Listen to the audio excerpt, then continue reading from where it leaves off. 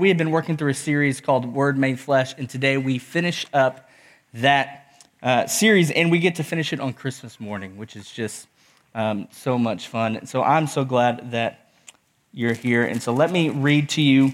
I'm going to read the first 18 verses of John chapter 1. We're only going to be focused in on the last 4 verses in John chapter 1, but I want to catch up from where we have come from. So I'm going to read verses John 1 through 1:18, and then we'll pray. And by the way, I'm going to be short today. I mean, maybe like 15, 20 minutes. And I'm saying that out loud to keep myself accountable. That's how long I'm going to go. So we'll get you out of here pretty quick so you can worship with your family. But John 1:1. In the beginning was the Word, and the Word was with God, and the Word was God. He was in the beginning with God. All things were made through him, and without him was not anything made that was made. In him was life, and the life was the light of men. The light shines in the darkness, and the darkness has not overcome it. There was a man sent from God whose name was John. He came as a witness to bear witness about the light, that all might believe through him. He was not the light, but came to bear witness about the light. The true light, which gives light to everyone, was coming into the world. He was in the world, and the world was made through him, yet the world did not know him. He came to his own, and his own people did not receive him. But to all who did receive him, who believed in his name, he gave the right to become children of God, who were born not of blood, nor of the will of the flesh, nor of the will of man, but of God. And the Word became flesh and dwelt among us, and we have seen his glory, glory as of the only Son from the Father, full of grace and truth. John bore witness about him and cried out that this is he of whom I said, he who comes after me ranks before me, because he was before me. For from his fullness we have all received grace upon grace. For the law was given through Moses, grace and truth came through Jesus Christ. No one has ever seen God, the only God who is at the Father's side. He has made him known. So when I was a kid, I spent a lot of time in a restaurant that my family ran called the White Leghorn. You might know what a White Leghorn is. It's a chicken. Good job. All right, it is a chicken, right? And so my mom was a waitress. My sister and brother-in-law ran the kitchen, and I spent the bulk of my childhood in this restaurant called the White Leghorn. And the White Leghorn was one of those, I keep saying Leghorn, but we called it Leghorn, right? It's like Leggon, Leghorn. And so the White Leghorn, it was one of those places where people from all over the state of Texas would come and visit our little restaurant. If you know your Texas cities well, it was kind of placed right in between Cuero and Nixon Smiley, or if you want to go bigger, right in between Victoria and San Antonio. And I'll never forget the day that the legendary Nolan Ryan walked into our restaurant, right? Does anybody here not know who Nolan Ryan is? All right, shame on you. Check yourself at the door, okay? He was a Major League Baseball player, one of the greatest, probably the best pitcher that has ever lived. And as a kid, he was my hero. I mean, I had Nolan Ryan posters all over my wall. When I was in Little League, I wanted to pitch because Nolan Ryan pitched. In my mind, he was a superhero. And then all of a sudden, my hero was standing right in front of me, right? And my mom, by the way, even let me serve him water. And I ended up spilling it all over the table and over him. That's a whole other story that I have trauma about. But in my mind, who Nolan Ryan was, he changed. Who he was to me changed. He was no longer this untouchable hero that I saw on TV. In my little 6-year-old mind, Nolan Ryan was my friend. Right? We were best friends. I had seen him. I had touched him. I had told him how much I liked Pokemon. Right? So we talked about Bulbasaur. I had told him how I was a pitcher just like he was. There was something about meeting him in person, meeting him in the flesh, that changed the way I thought about him. It changed the way I viewed him, and it changed the way that I talked about him. That my perspective on Nolan Ryan changed. And so today, on Christmas morning, which is so cool that we get to gather together. On Christmas morning, my prayer is that as we walk through this text, you would see how the untouchable, the impossible, has become possible.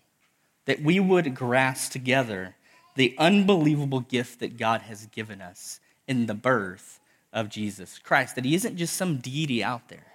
He isn't just some deity that's untouchable, but that he is near to us. That the reality is the God of the universe, the creator of all things, he has come to be with us. We can talk to him. We can see him. We can know him, that his coming shapes the trajectory of our lives. And the incarnation is the ultimate declaration of the faithfulness and love of God. And so for the next few minutes, my hope is that we can see and behold both the majesty and the kindness of Christ in his coming. So let's read verse 14 again. It says, "And the Word became flesh and dwelt among us. We have seen his glory. Glory is the only Son from the Father, full of grace and truth." So I would remind you of verse 1 here, that in the beginning was the Word, and the Word was with God, and the Word was God. So the Word that was in the beginning, he was there before all things. He was not created. He stood alone as God with the Spirit and the Father, with the Trinity, that this Word became flesh. And the text says he became flesh for a specific purpose. Do you see it? It says it wasn't like the Word just became flesh and disappeared, right? It says the Word became flesh and what? He dwelt among us. That word dwelt, it means to pitch a tent, right? There are a lot of implications in that phrase that go all the way back to the Old Testament, but I was told I only have 15 minutes. So for our time today, just consider the account of the birth of Jesus in Matthew 1:20. It's going to be on the screen. Here's what Joseph is told. It says, "As he considered these things, behold, an angel of the Lord appeared to him in a dream, saying, 'Joseph, son of David, do not fear to take Mary as your wife, for that which is conceived in her is from the Holy Spirit. She will bear a son, and you shall call his name Jesus, for he will save his people from their sins.' And all this took place to fulfill what the Lord had spoken by the prophet. 'Behold, the virgin shall conceive and bear a son, and they shall call his name Emmanuel,'" which means God with us. What's so cool about us gathering together on Christmas is that we as the church can take a second and really feel the weight of that. Feel the weight that God came to be with us, the God of the heavens, the maker of the mountains, the one who thought up and created water, who created trees, rain, thought up the idea and created. The God who created you, who designed you, who meticulously put together your DNA, who made you with intentionality, who made your children, your brother, your sister, your parents with intentionality. That God became like us, to dwell among us, to be with us. And Christmas, it's a day for many of us full of hope, full of joy, full of traditions. It's a wonderful day, but for many of us here too, today's kind of bittersweet. Am I right? For some of us here, it's a little bit of a bittersweet day because we feel these different stings of life. Like some of us here are just exhausted. You're just trying to make it through Christmas Day. Some of us here are in a lot of pain and a lot of hurt for some things that have happened. Some of us feel the sting of sin, of our own failures and sin. Some of us feel the sting of death, that there are people that you wish were here with you, that are missing out on all the traditions that you shared together for so long.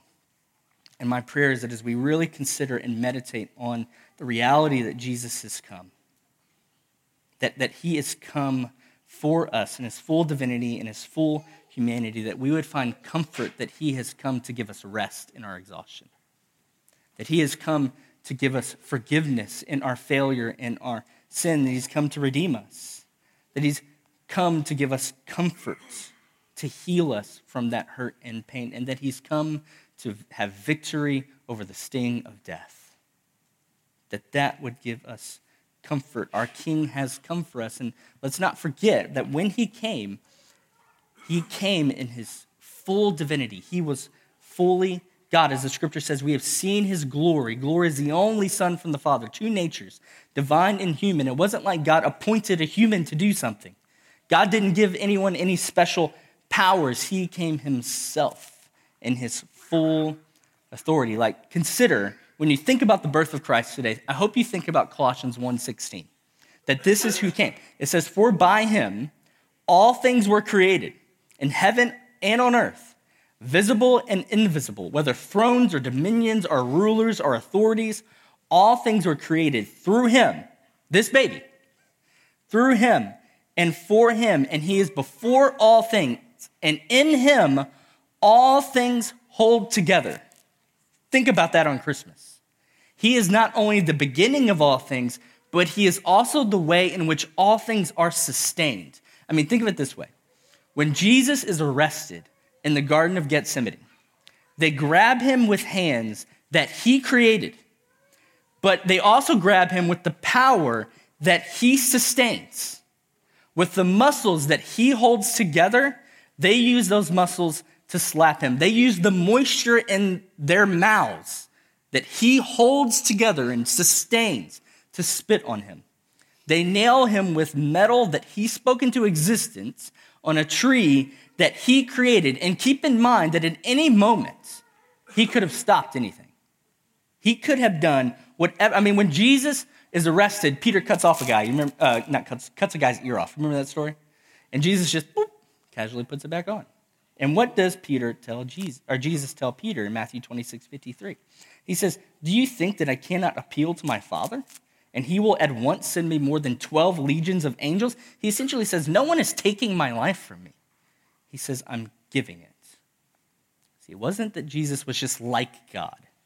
No, he is and was God. I mean, that's why Philippians 2 says, though he was in the form of God, he did not count equality with God a thing to be grasped, but emptied himself by taking on the form of a servant, being born in the likeness of men, that the Word became flesh and he took on the form of a servant. He's born in our likeness, which leads to the natural question that we should all be asking on Christmas. Why? Why did he come? Why did he allow himself to be arrested? Why didn't he call on the angels to help him? Why all of this?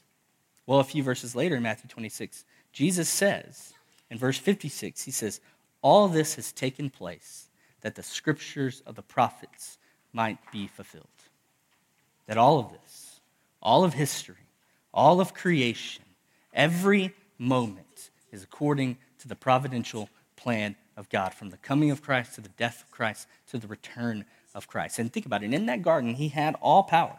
He had all authority. When he was in that manger, he had all power. He had all authority.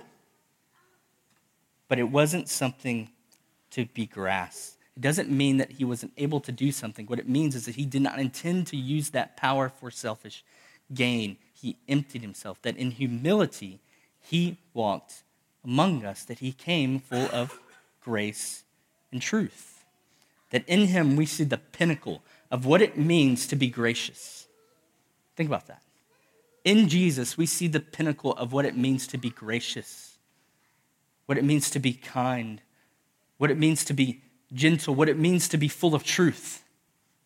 That he came in grace and truth, and at the center of the engine in our souls that drives our humility before God and before one another is in result of a real encounter with Christ. A real encounter with Christ. I mean, here's the question that I hope, or here's the conversation I hope you have today. As you're with family or friends, or maybe a phone call with a sister or a brother, I hope the conversation comes up about do you see the transforming grace of Christ in your life? Do you see it?